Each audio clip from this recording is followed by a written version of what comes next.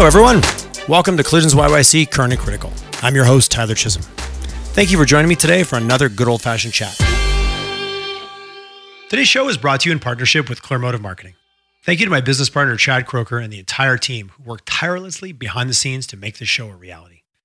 As a founding partner at Clearmotive, I'm excited to announce the official launch of our industrial marketing system. As a company with 15 plus years of experience with a variety of clients in nearly every sector, we identified that industrial manufacturing companies were underserved. You have unique needs, and we have developed a unique skill set to help you succeed. If you build and sell a product that helps other companies, we have developed an industrial marketing system to get your highest priority product in front of your ideal customer profile in less than 8 weeks. Gartner recently reported that your buyers are 87% of the way through their buying process before contacting your company directly. That means it's never been more critical to apply the right marketing process to create and close more deals. Our 3-stage industrial marketing system helps you shorten your sales cycle by using modern marketing tactics designed specifically for your industry and, more importantly, for the way your clients like to buy. Stop sitting on the sidelines wondering which part of your marketing is working and put a system in place that makes it easy for your most valuable prospects to find you and get excited about your solution to their challenges. To find out more about what Clearmotive's industrial marketing system can do for you, please check us out at www.clearmotive.ca/IMS. Or better yet, open up your email and contact me directly at tyler@clearmotive.ca, Tyler. I'm excited to chat with you and put a plan in place to get your most valuable leads contacting you and not your competitors. Hello and a warm Collisions YYC welcome to my guest today, Ms. Kayla Brown. How are you doing, Kayla? Good. How are you today, Tyler? I am awesome. This will be airing in September, but for anyone who is interested or not, it's Stampede Week. It's 31 degrees going to be today. I think the city is coming off the rails. I don't know. I don't think I've ever been invited to this many Stampede events. I don't know if that makes me feel cool and included or slightly overwhelmed and intimidated. I think it's a little bit of both. So I don't know. How about you? How's your Stampede? Now that it's in the past, how do you think your Stampede shaped up? Oh my gosh. I actually am the total opposite to you. I'm like, what do I have to do to get an invite around here? Okay, and I find that it's polarized. I've talked to some people and it's like, oh, you feel cool because you get invited, but all of a sudden you're like, oh no, do I actually have to go to all these events? What's happening? This isn't new for me. I'm kind of usually more on your front of like, oh, I should be invited to more things. But this year doesn't seem to be that. I think it's the podcast. I think I put myself out there too. I was going to say, I get around, Kayla. I think that's what it is. I talk to a lot of people and I'm very excited to chat with you. I forget even how, I think we got introduced through a PR company here in town. I forget who it was. Lana. Oh, Lana at Gentle Lion. She's awesome. I'm a huge fan of her. Yeah. She's wonderful. And I'm so fortunate. I have so many people. I love our community. We have so many cool people to talk to, including yourself. So let's dive right in. You are the principal architect at Bold Workshop Architecture. So let's jump into the little pitch, the architecturally well-designed pitch elevator. And tell me what Bold Workshop Architecture is all about. So Bold Workshop Architecture is a full-service architecture and design firm. And I guess we wouldn't really specialize in necessarily anything in particular. If you want to talk about like a typology, like we just do residential or we just do retail. Okay. But we do single family residential, multifamily residential, mixed use, restaurants, retail. We don't do institutional. That's something that we haven't done, and that's actually pretty specialized. So we kind of are just interested in diversity mostly, and it's probably because a lot to do with like I get quite bored. Like I can't just do, like is that a symptom of career ADD? Oh my gosh, because like I love doing houses, but imagine if you just did houses. It's like okay, the program's the same. There's a kitchen, there's a living room, there's bedrooms, and there is a checklist that needs to be met. Or it's like, hey, where's the bathroom? No, we decided to do something different. We decided to do something totally different this time. We're not doing bathrooms. It's an outhouse. It's everything old is new again. Exactly. Yeah, I do appreciate that. Is that from a business perspective, and as a marketer who has run a full service marketing agency, it can be challenging because we do all the things, but none of the, but we don't, is that been a challenge for you? And I understand that, it's part of your personality, which I do really appreciate. We'll get into kind of the nature of being an architect and what kind of that entails as well. But does it make it more challenging or do a lot of your competitors, or is there a tendency towards specialization, or is it more typically showing up this way? And I'm being ignorant because I don't really know a lot about the world of architecture. I have found, in my opinion, living here. So I studied in Sydney, in Australia, and the population there was just a lot bigger than in Calgary. And I found that in a larger population, you could really specialize. Like you could because there's really enough just of the one thing and it's unique. Exactly. Enough. I understand. Yep. And that makes sense. I think in a smaller market, it's probably better to be able to do a variety of different things, because then it opens yourself up to not having to say no. Like, oh no, like I don't do that, so I can't take that on. I think it's, for me at least, I found it better that I'm able to do different things, because then I can say yes to more different types of projects, which allows me like potentially a larger share of the market.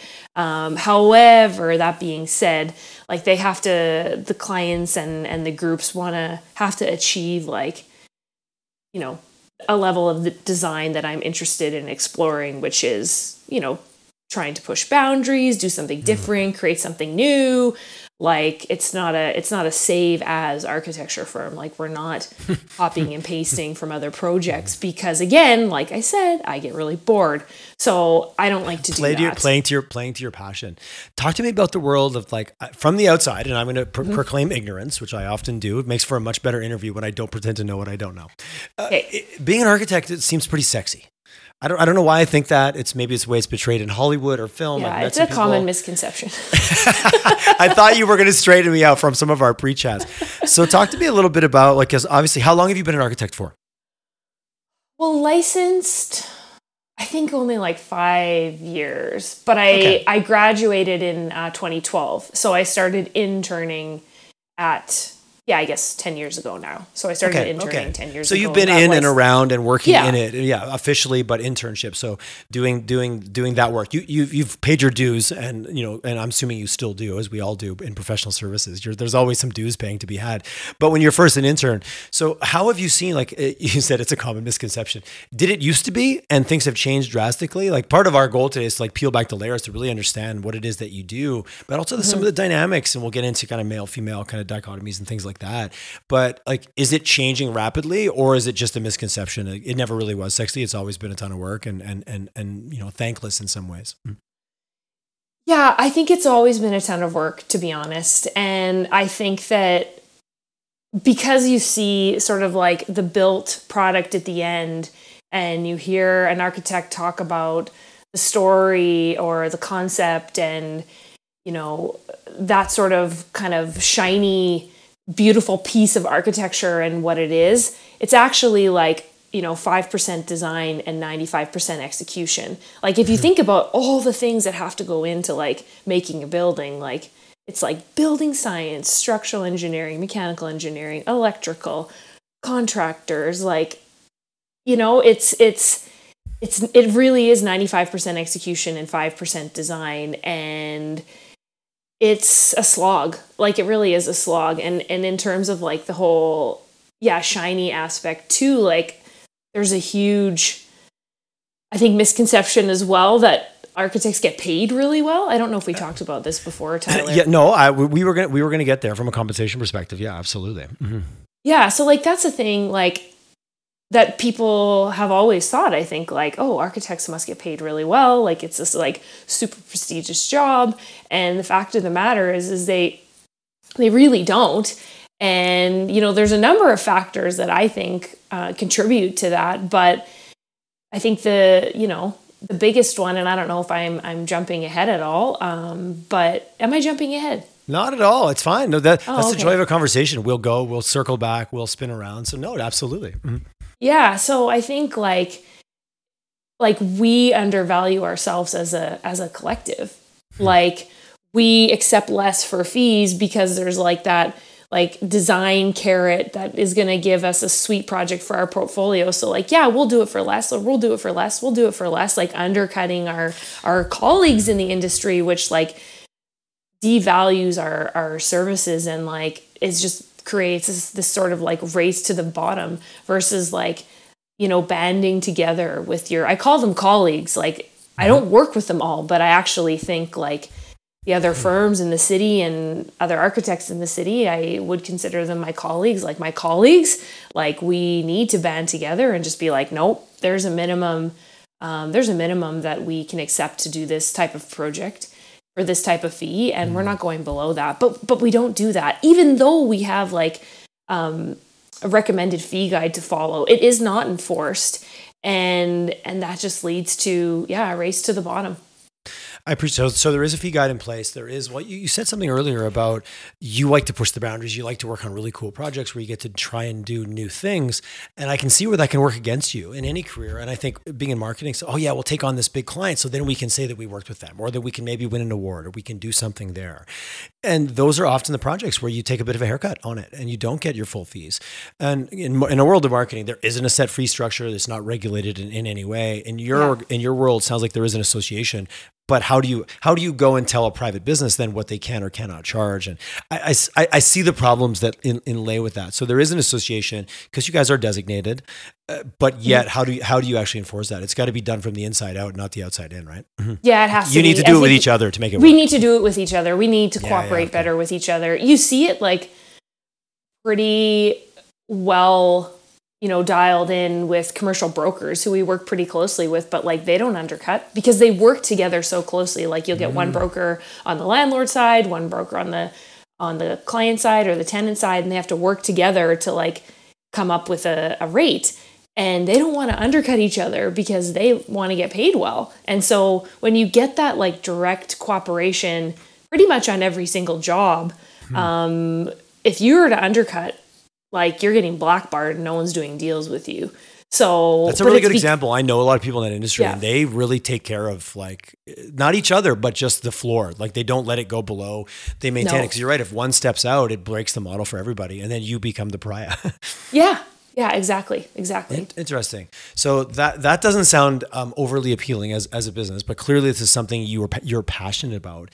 Talk to me a little bit about even getting into it. And you and I chatted about this offline, so we might as well just hit it right out.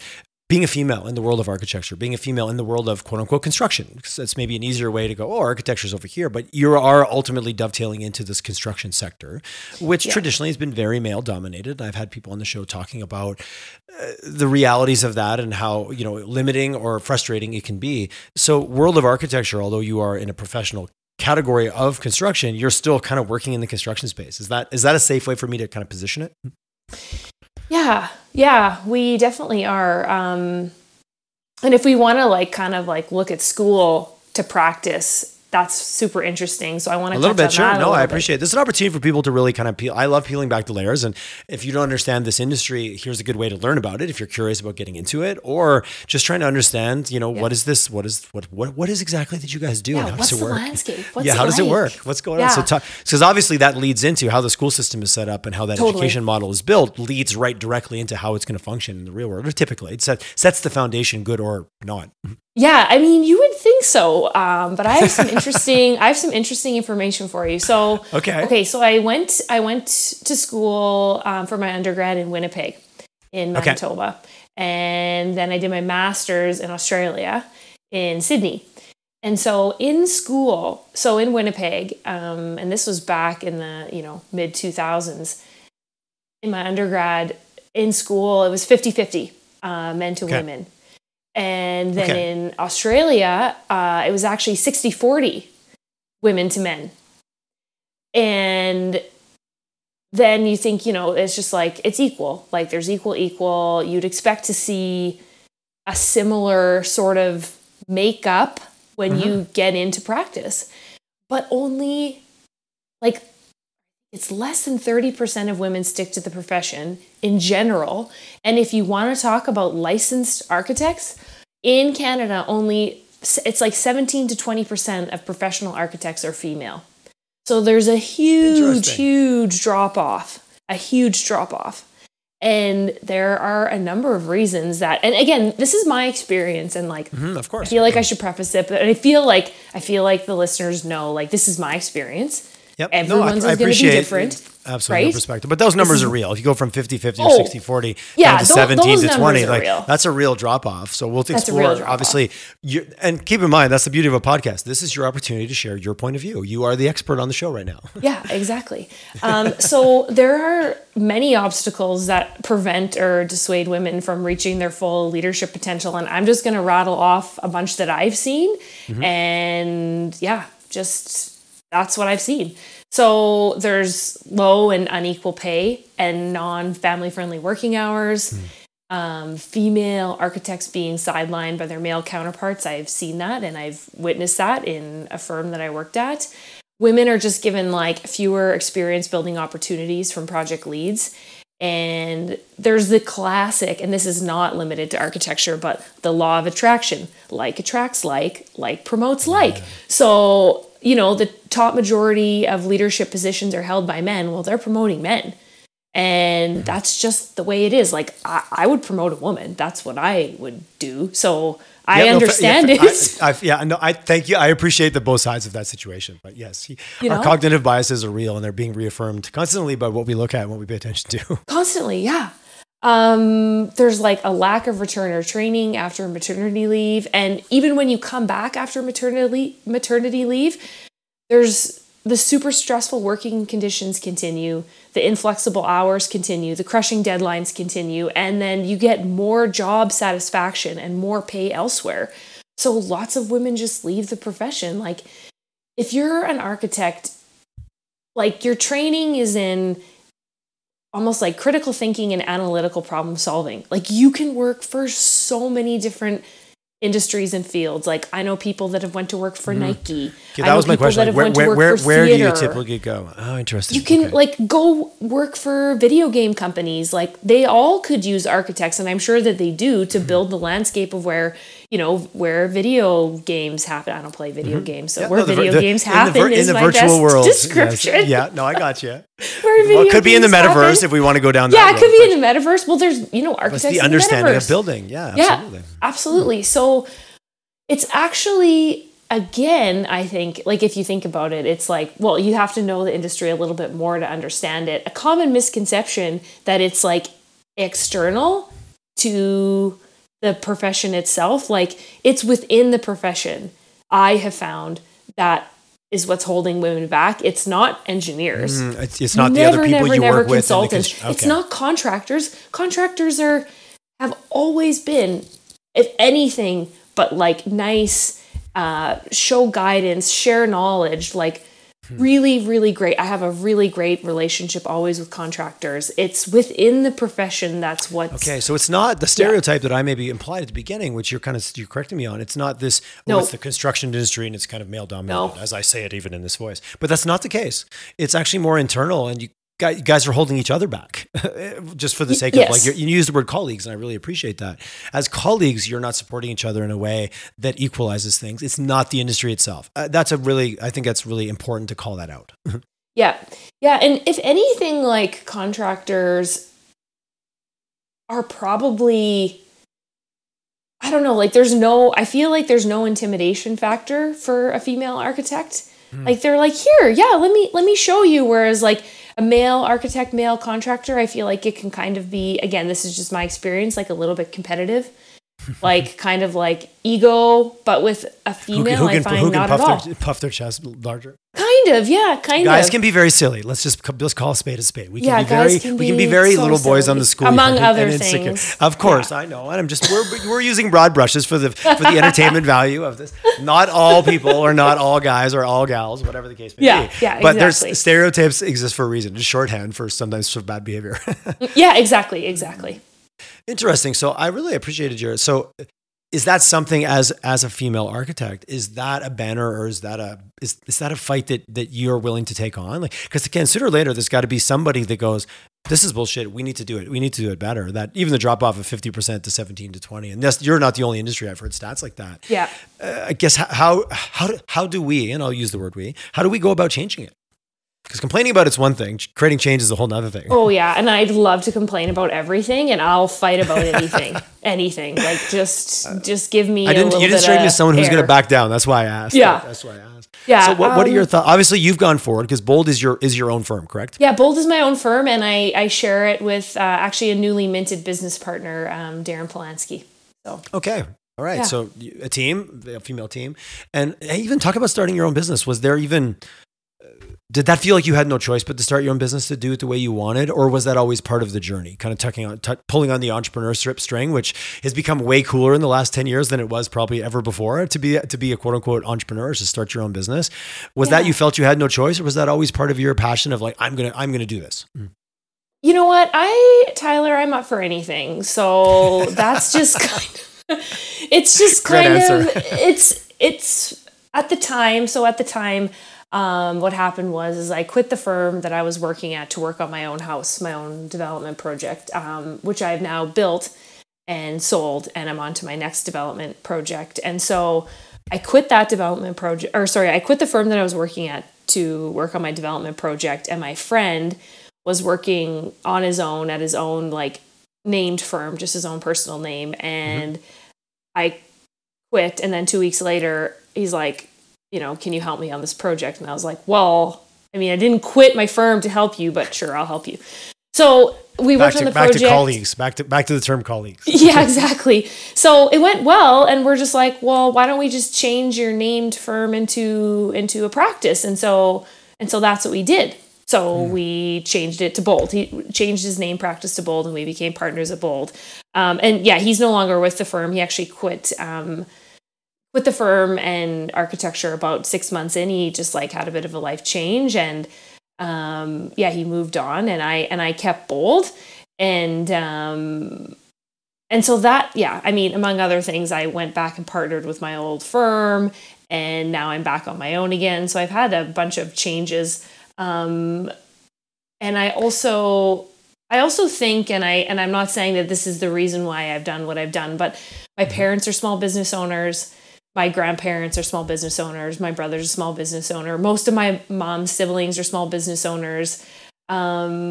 It's like, that's what you do. Like lots of people are role models are raised, are huge. I get it. You know, I get it. Lots of people are raised like that. If they're in a family of doctors, like everyone is doctors. Mine is like, you own your own business. If you want to make money, you own your own business, and that's just what you do.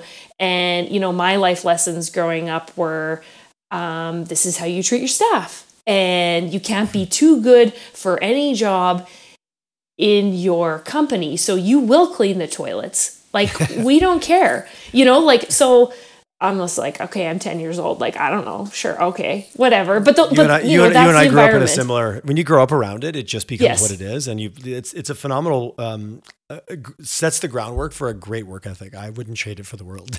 Yeah. And I think people think like, oh, I'm just going to do it myself and I don't want to answer to anyone. Well, yes, you do, because you have clients. So you're always answering to someone. Yes, you are. Yes, you're always in the vendor chair in one way or another. Like, what can we do? And the answer is always yes. And we figure it out. And absolutely. No, you're right. There is a story that gets told, and there's a shimmer that gets put on it that you don't necessarily know what you're getting into, but that's okay. That's also, I think, part of the entrepreneur journey, or starting your own business, however you want to, being a small business owner. Exactly. Very cool. I do appreciate the role models in the environment you grew up in, where, if both your parents are doctors, you tend to do that road. If they're both teachers, you tend to go that road. But the entrepreneur or the start your own business, it's kind of a framework, but then where you can go with it is really kind of wide open. Yeah, exactly. And I wanted to touch on I guess it was like kind of a two-part question. You were wondering like, what can you do in the industry, or like, what are you doing? Yeah. And you started your own business. You kind of took matters into your own hands, but now this larger problem, or clearly the gap that you've identified, because that's kind of a bigger mission and purpose, if you will. Yeah, exactly. So there is this group that's called BEAT, and they're in Toronto. So it stands for Building Equality in Architecture Toronto. And they started in 2015, and there's now a bunch of regional chapters from coast to coast all over Canada. And I am currently a member and part of the steering committee of BEA Calgary. And so basically, BEA is a ground-up initiative that promotes equity and diversity in the city building profession. So our organization aims to basically support, celebrate, and connect practitioners working in architecture, landscape architecture, interior design, urban planning, and in the construction industry. So we use an intersectional and cross-disciplinary approach to support leadership, mentorship, networking opportunities in our professional community. So that's a group that's trying to, raise awareness, celebrate the multiplicity of voices, hands, and minds who plan and design our communities.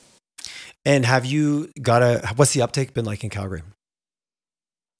So it's been good, but we have had a struggle with COVID.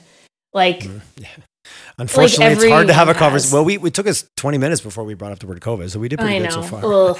I know. The fatigue around the word or the concept of reality, but it's had impact, and sometimes in good ways in terms of like it pushed some things forward. So I don't want to be negative. Other ways, it's just made things harder.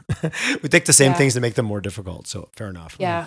And so we've had like a few meetings since, and we're trying to like figure out sort of our direction here and like what we want to do. And the idea is that you have these people in the steering committee, and like each person would plan an event once a month, and then it would kind of like lighten the load.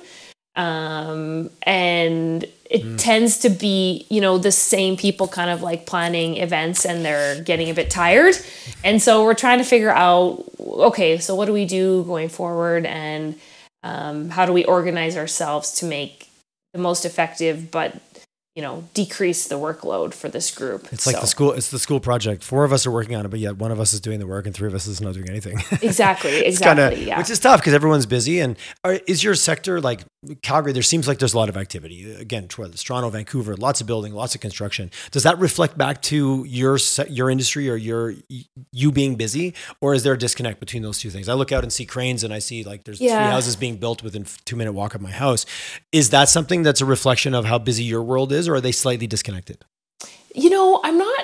I don't have a finger on the pulse of like what all my colleagues are doing, but me personally, no, I am not busy right now. I'm not, which is why it's exciting for me to work on my own development project. So I have the ability to, pay myself. So like in our loan that we're going to get, there's going to be like a salary portion for me. Oh, okay. That's all right. worked into the kind of creating your back to being the small business owner. You're creating your own opportunities. Mm-hmm. Yeah. I don't know. Like I feel like if you are at a size, maybe like a mid-sized firm, and I'm not a mid-sized firm, I'm a small firm, but if you're at a mid-sized firm, it's really, really hard to compete with the bigger firms for work because they are a dialed in, assembly line, so to speak, and they're super, super efficient. They've got people in their roles, and they can do things like at a lower fee. And then if you're like a really small firm, which is me,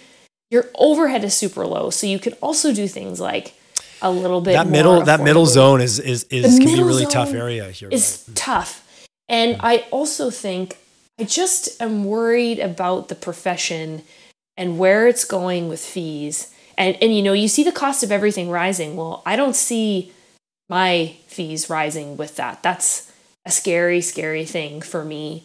And, to be honest, I made more money building and selling my house than I do being an architect.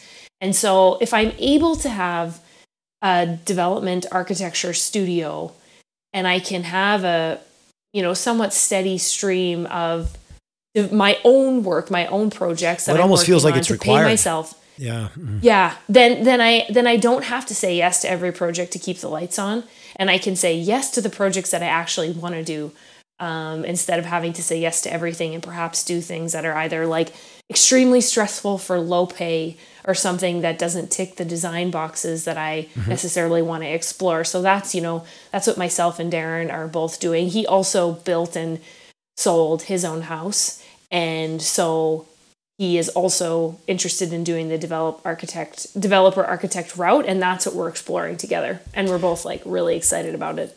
Which is that, would it be considered like more of a hybrid model as an architect, or is it just being creative and finding a business model that allows you to do what you're passionate about and earn a living and wage and sustain the business at the same time? It's like, basically, again, what's a hybrid model and what's just finding a model that works and survives and then calling it your business? Exactly. It's just that. And you know what? Actually, tons of architects do it, and you can go on. It kind of makes sense from the outside. When you say it, I'm like, that sounds weird. Well, it doesn't. It actually sounds like it makes a perfect sense. Well, we spend our entire profession making developers rich, so...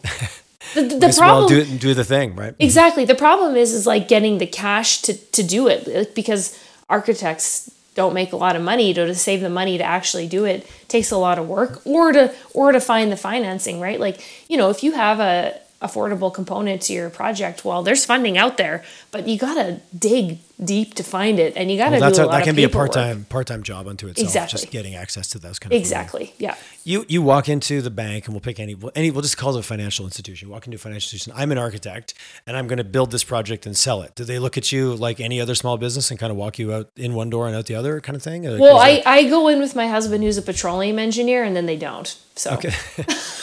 Use the assets that are available to you. You just got to use what you got. Yeah, but which I appreciate. Yeah, and he loves it. Like, it's really exciting for him. That's a great answer, by the way.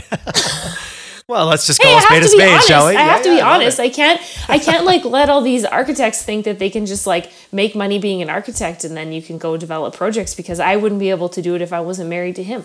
It's just plain and simple.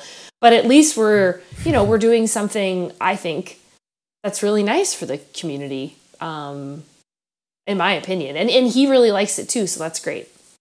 Well, again, life is about a team, and you know what I mean. I've been married 19 years about a week ago, and it is a team play. And congratulations! Thank you very much. I'm very excited about it. I've lucked out.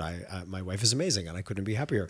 But it's a partnership. It's an arrangement. It's a business. Again, I don't want to minimize it in any way, but at the same time, after 19 years, like, you have a rhythm and you contribute, and to hear you saying, no, this is how we do it, and that's just the way it is. I loved it, because you didn't paint a false picture. That there is a value of bringing the team to play, and everyone has their different assets.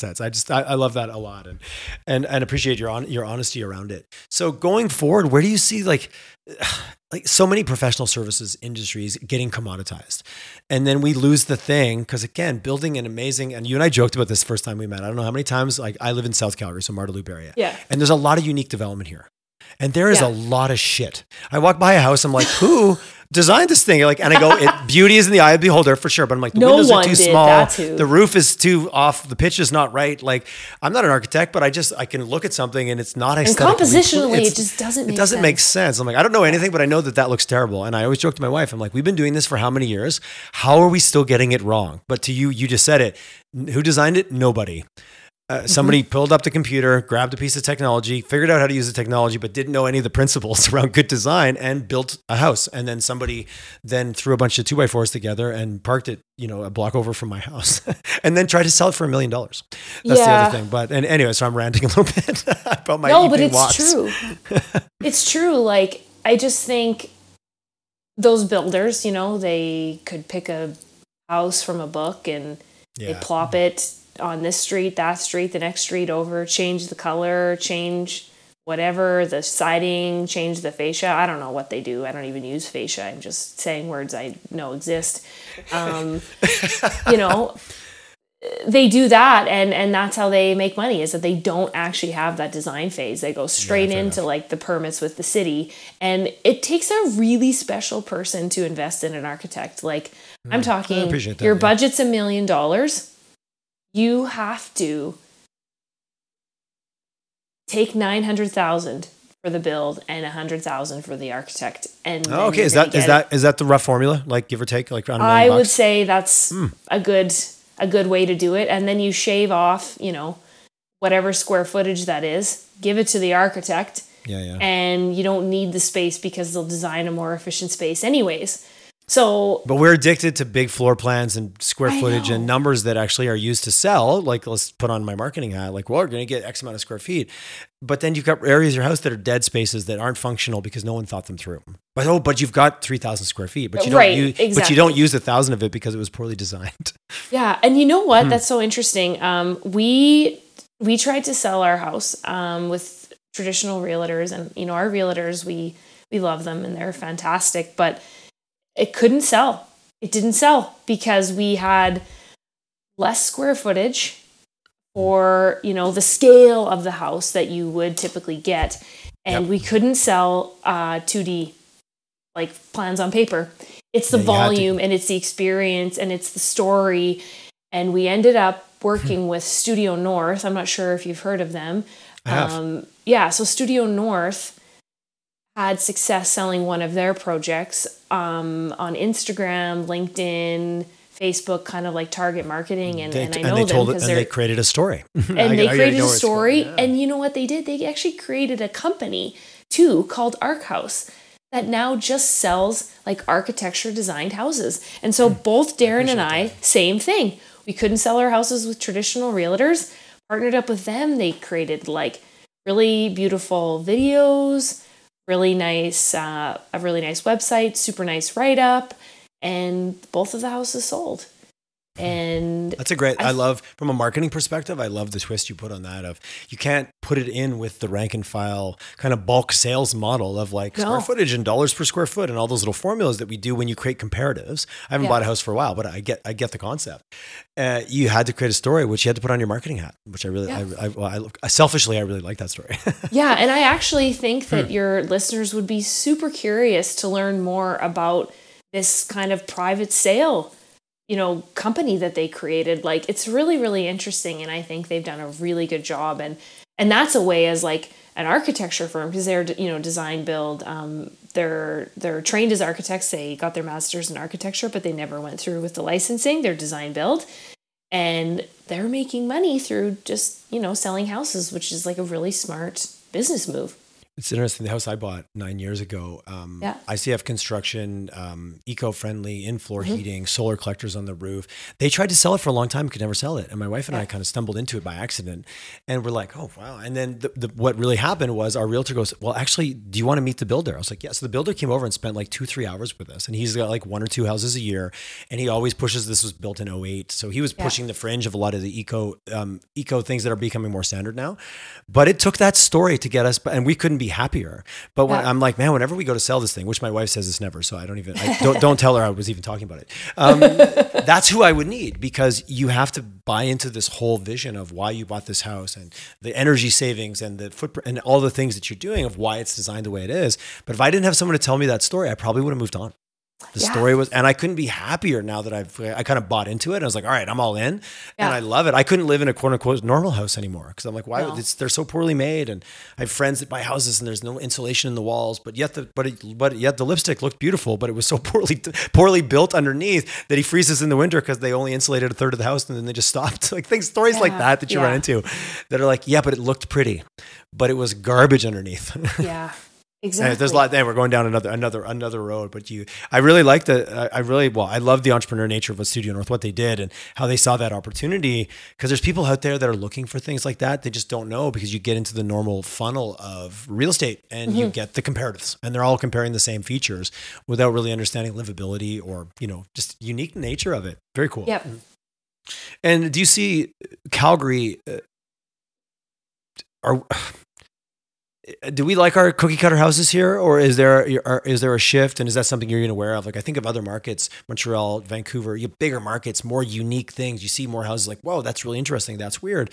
I wouldn't have thought of that, but you drive around suburban Calgary, it's like 3 versions of the same house done over and over and over and over and over again. So is there maybe a trend as we get to be a little bit a bigger city where people have a little, and maybe just your own point of view, where people start to go, I don't want to live in the house that 3 of my neighbors already have. I want something different. I want something unique. Or maybe we're just being hopeful. I'd like to think so, Tyler, but I don't know. It all starts with a dream, Kayla. Yeah. And I honestly think it's the hurdle of the cost. I think there's the common misconception that we cost a lot of money, which we do. I guess we do. And for single family, it's relevant to value and relevant to output. But now I know now we're speaking like two professionals. Like, well, it's only expensive if it doesn't get you what you want, and all those comments that come after that. But in a world of like, just give me the simplest formula of numbers and dollars per square foot, you're right. And my builder, I've become friends with him because he still does some work on our house, and he gets so frustrated about building a house, and the house across the street sells for a little bit more because they invested on the things in his opinion actually don't matter, and they didn't invest in design and proper build and the house itself structurally. And he gets quite frustrated about the building that goes on, especially in inner city where they're just throwing houses up and putting some stucco on the outside. And you're like, if you watch it being built, you're like, oh no, God, whoever buys that house is like, it's open, anyways, there's a couple of houses on my street that literally they've been sitting open for like a year, and then boom, they just put the stucco on and now they're good to go. I'm like, oh my God, that house is a disaster underneath. Yeah.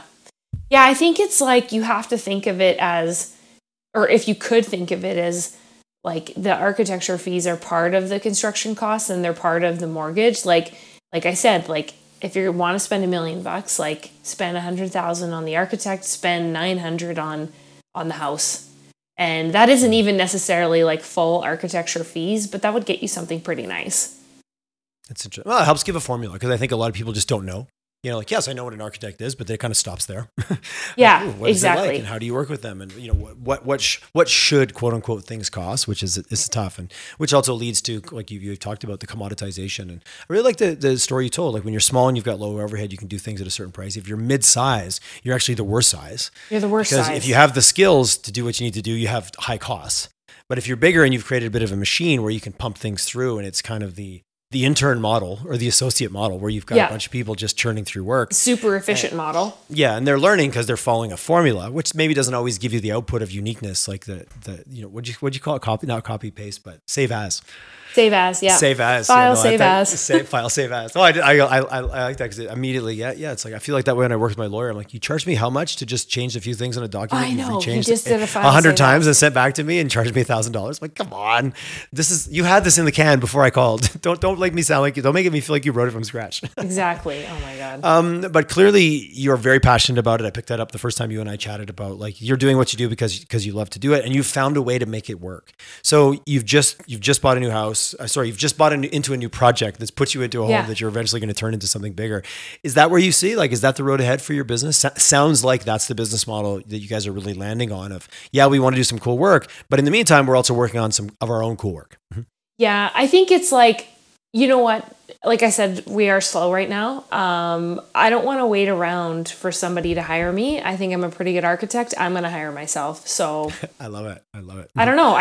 That's how I kind of felt about my house, is like, we were thinking we want to buy a house. We want to move. We lived in the Beltline, which I really, really miss, just for the record. I miss living down there, but Inglewood to me is a suburb. I'm in the suburbs now, and it's You're across the river. There's a bridge. So there's a geography. Bridge. Yeah. I'm in the suburbs. The commute is 10 minutes. Like, okay, I'm here. But we looked at a lot of places to live, and I just was like, you know what? I don't like anything. I'm not going to live in a house that somebody else designed. I just can't do it because I don't like it. You'd be frustrated every day. I'm guessing. Yeah. You'd be like, why did we do it this? Like, why is this like this? Oh my gosh. So then I think it's best you just build your own home. That would be my so we just advice. were like, let's do it. And I said, I really want to work on a house, and I am not going to wait around for someone to hire me to do it. I'm going to just do it myself. So the only person I can rely on is myself, right? That's a terrible mindset to have. But it is a terrible mindset, but I hear you. Some days it gets you through to the next day, and you just exactly. Gotta do it. So, very logistical question. Sorry, I'm zigzagging all over the place. So no, it's okay. How much are you on site? Like you've got the plans, you've got the vision, and like now you're working with contractors. Are you literally on site every day? Like, for my own project? Yeah, yes. Where typically as an architect, how much are you there? Not for clients. Okay, no. Okay. Not for clients. For your own project, I'm sure you're all over it. Because for my own project, I did a half-assed drawing set, so I had to be. I'm like, I'm not going to draw it all. Why would I do that? That's super crazy. Funny. Yeah. The shoemaker's kids always have holes in their shoes. Yeah, that's funny. Yeah. Yeah, no, I know what it needs to be. I'll just be there and I'll tell them. I'll just be there. I was like, there's supposed to be a fireplace there. And they're like, you didn't put that on your drawings. I was like, you didn't see the little squiggle? All up here. Yeah, it was all up here. But when you're doing it for a client, you typically will drop off the plans and make sure everybody's clear, and then they will run with them building it out. Yeah, so then it just depends on the scale of the project. Sometimes it's bi-weekly, sometimes it's weekly. It just totally depends. But yeah, usually bi-weekly is a good thing to assume. And then as required, like, hey, such and such is going on. Can you come down? And for sure. Most single-family residential, we actually do hourly. It ends up being more affordable for the client that way. Oh, okay. So like then I can time and come materials down. Style approach. Yep. And then I can come whenever I get called down. Yeah, I was always curious about how much you kind of spend on site versus go, here you go, follow the puzzle, follow the map, follow the plans. Mm-hmm. Honestly, the more you go, the more you can proactively catch things, because believe it or not, like, you do, and you spend all this time doing the drawings, but not a lot of people look at them. Like, the funniest time ever was at my house, and I showed up and the framers are framing in the laneway, because we did a laneway above the garage. They're framing the laneway that was like 2 versions old. And I was like, whoa, guys, there's no window there. Like, what's going on? And they're like, huh? these are the plans we got. I was like, oh my gosh, those are 2 versions old. So just things like that where like doesn't necessarily trickle down to all the trades, or like it gets to the trades boss, like the framing owner of the company, and he doesn't distribute the drawings, and then all of a sudden someone's framing a window in, you know, a plan that's 2 versions old. So the more you go, the more you catch stuff like that, and things don't go wrong in construction projects, do they? No, never. Coming together of 100 different people to a common goal? Absolutely not. It's so smooth.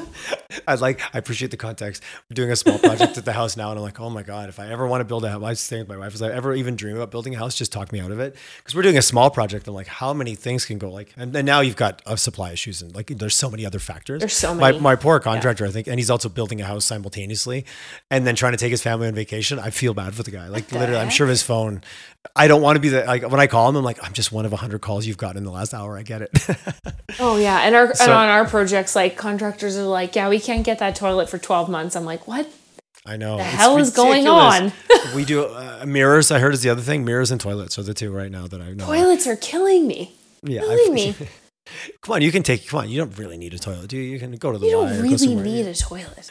Well, I know we work with a big home builder here in town. We do their marketing, and they've delivered, I don't think they were okay, but one of their competitors delivered homes. I think we've all heard these stories with 1 working toilet, and the other bathrooms were kind of like taped off. Like you can't use these until, because we can give you the house because you want possession, but it only has 1 functional toilet. So I guess it depends how big your family is. Yeah, exactly. Sooner or later, it comes down to, is there going to be a toilet?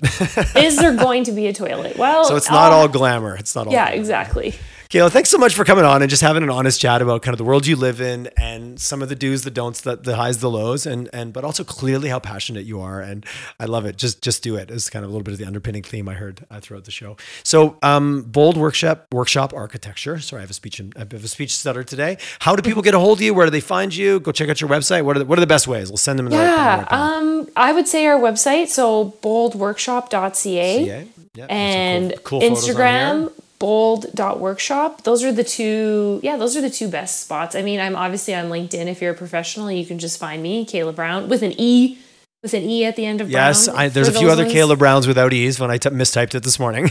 Yeah, I know it does get people, but it distinguishes me a little bit from the other Kayla Browns. So there's that. So for the professionals, actually lots of people get a hold of me on LinkedIn, so you can also catch me on there. I appreciate it. It's the one social media platform that still hasn't slipped too far into the realm of like, this is wasting my time. It actually is still a more useful tool than it's not, I would say. Honestly, I don't feel that way after some of my other social media times. I'm like, that was 10 minutes I can't get back. Yeah, exactly. Kayla, thanks so much for coming on. It was an absolute pleasure having you on the show, and I look forward to running into you around town because that's the way Calgary is. It's the biggest small town ever. Yeah, maybe it's some Stampede events. I'm only going to 1, so maybe I'll see you there. Okay, well, we'll circle. We'll connect our dots afterwards because maybe I have a few. I've kind of lost track. They're just in my calendar now, and I'm doing the route. But I'm sure we will cross paths. Kayla, thanks so much for coming on. It was an absolute pleasure chatting with you. Thanks, Tyler. I really appreciate it.